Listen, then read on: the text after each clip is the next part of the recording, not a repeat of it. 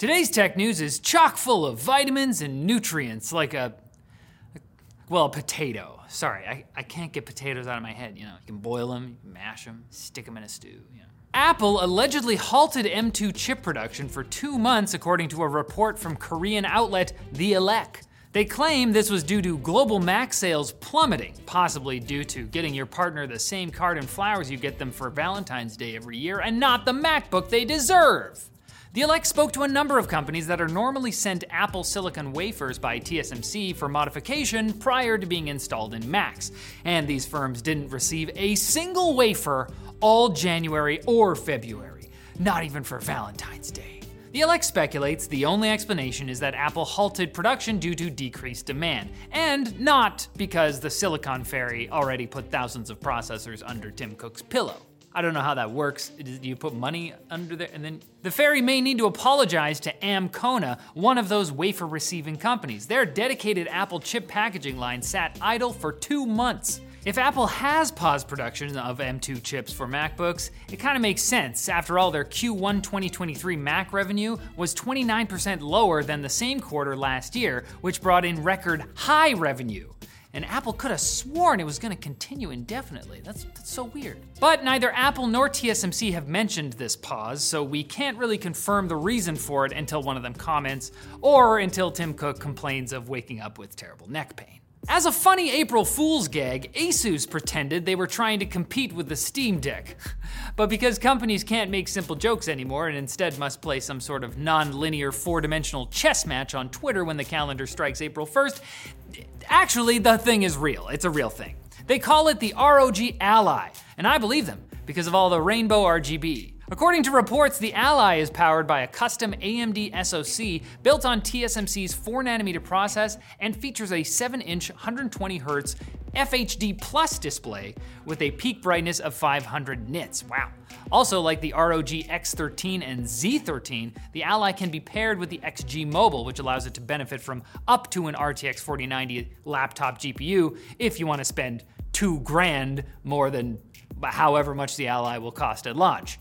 At this point in the story, I'm also obligated to say that LTT does a great job discussing the Ally in today's preview video. I have to say that because Linus knows where I live. And many of the elite Twitterites thought they were victims of the most elaborate April Fool's prank this weekend when they got to keep their legacy checkmarks, despite having lost the ability to read, because Twitter's post said they'd start removing checkmarks on April 1st.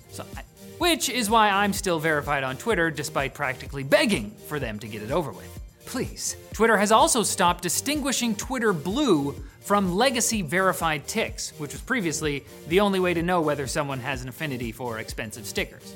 But the one account everyone seemed to notice was missing a checkmark was the New York Times, who had publicly stated they wouldn't be paying the $1,000 a month Twitter is charging businesses for gold checkmark verification. They aren't the only account to publicly proclaim they won't be paying the "look at me, I have a fancy sticker next to my name" subscription. LeBron James said the same thing, yet he still has a blue checkmark.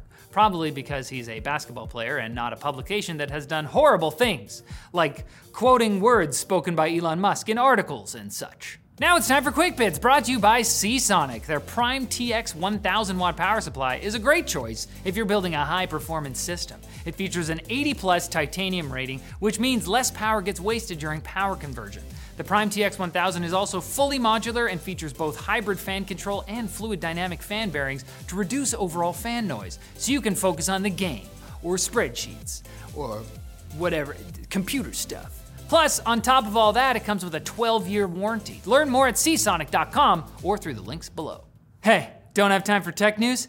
Introducing Quick Bits, the news delivery solution for the enthusiast on the move.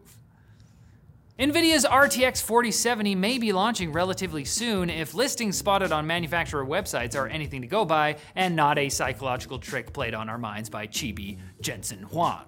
The leak suggests the cards could launch with an MSRP of $599 US, which is reasonable. I mean, it's $100 more than the 3070's MSRP, but that card launched 2.5 years ago, which is before every company decided that pretty much everything is at least $100 too cheap. How are CEOs supposed to retire early? Germany may be considering joining Italy's temporary ban on ChatGPT. Regulators in multiple European countries are following up with the Italians on their findings, but Germany's data security commissioner has stated outright that Germany may ban ChatGPT on the same grounds as Italy. No word yet on whether Japan will be getting in on the action. Come on, Japan, get the band back together. Don't worry about what happened last time. It's fine. It's been a while. NASA has announced the 4 astronauts that will be flying around the moon next year in what will be the first time anyone has bothered to visit the poor thing in over 50 years. How do you think the moon feels? The space agency is knocking out some world firsts with their crew lineup. We got the first woman to visit the moon, the first person of color, and even more amazingly, the first Canadian astronaut to visit the moon will be on the crew. Finally a win for the little guy, at least in terms of population to area ratio. There's hardly anybody who lives here. He is the tallest one, so that kind of makes sense. Nintendo has finally announced the new company it created with Japanese mobile firm DeNA, who Nintendo previously partnered with on a number of mobile games. The new joint venture is called Nintendo Systems. Okay? Probably because Nintendo owns 80% of the company, since it's unclear whether DeNA also has a popular Italian plumber mascot. We're not sure, we are looking into that. But what they do have is the goal of developing and operating systems related to the digital part of Nintendo's business. They also have a very pretty website. It's nice. And singer Robin Thicke might be the reason why we'll never see a worldwide release of Mother 3, the final installment of the series known as Earthbound in the West. According to lawyer/YouTuber Moon, the 2006 Japan exclusive game contains too many musical references to bands like the Beatles. I mean, there's a bat enemy with a leitmotif similar to the opening theme of the 1960s Batman TV series. Back to Robin Thicke though, he and Pharrell Williams were found guilty of copyright infringement because their 2013 song Blurred Lines sounded like Marvin Gaye's 1977 single, Gotta Give It Up. So Nintendo's scared of being sued into oblivion if they try to localize it. And this is why we can't have nice things. Literally, this is the reason. But you can have nice things if you only just come back on Wednesday for more tech news. The things we have for you are so nice.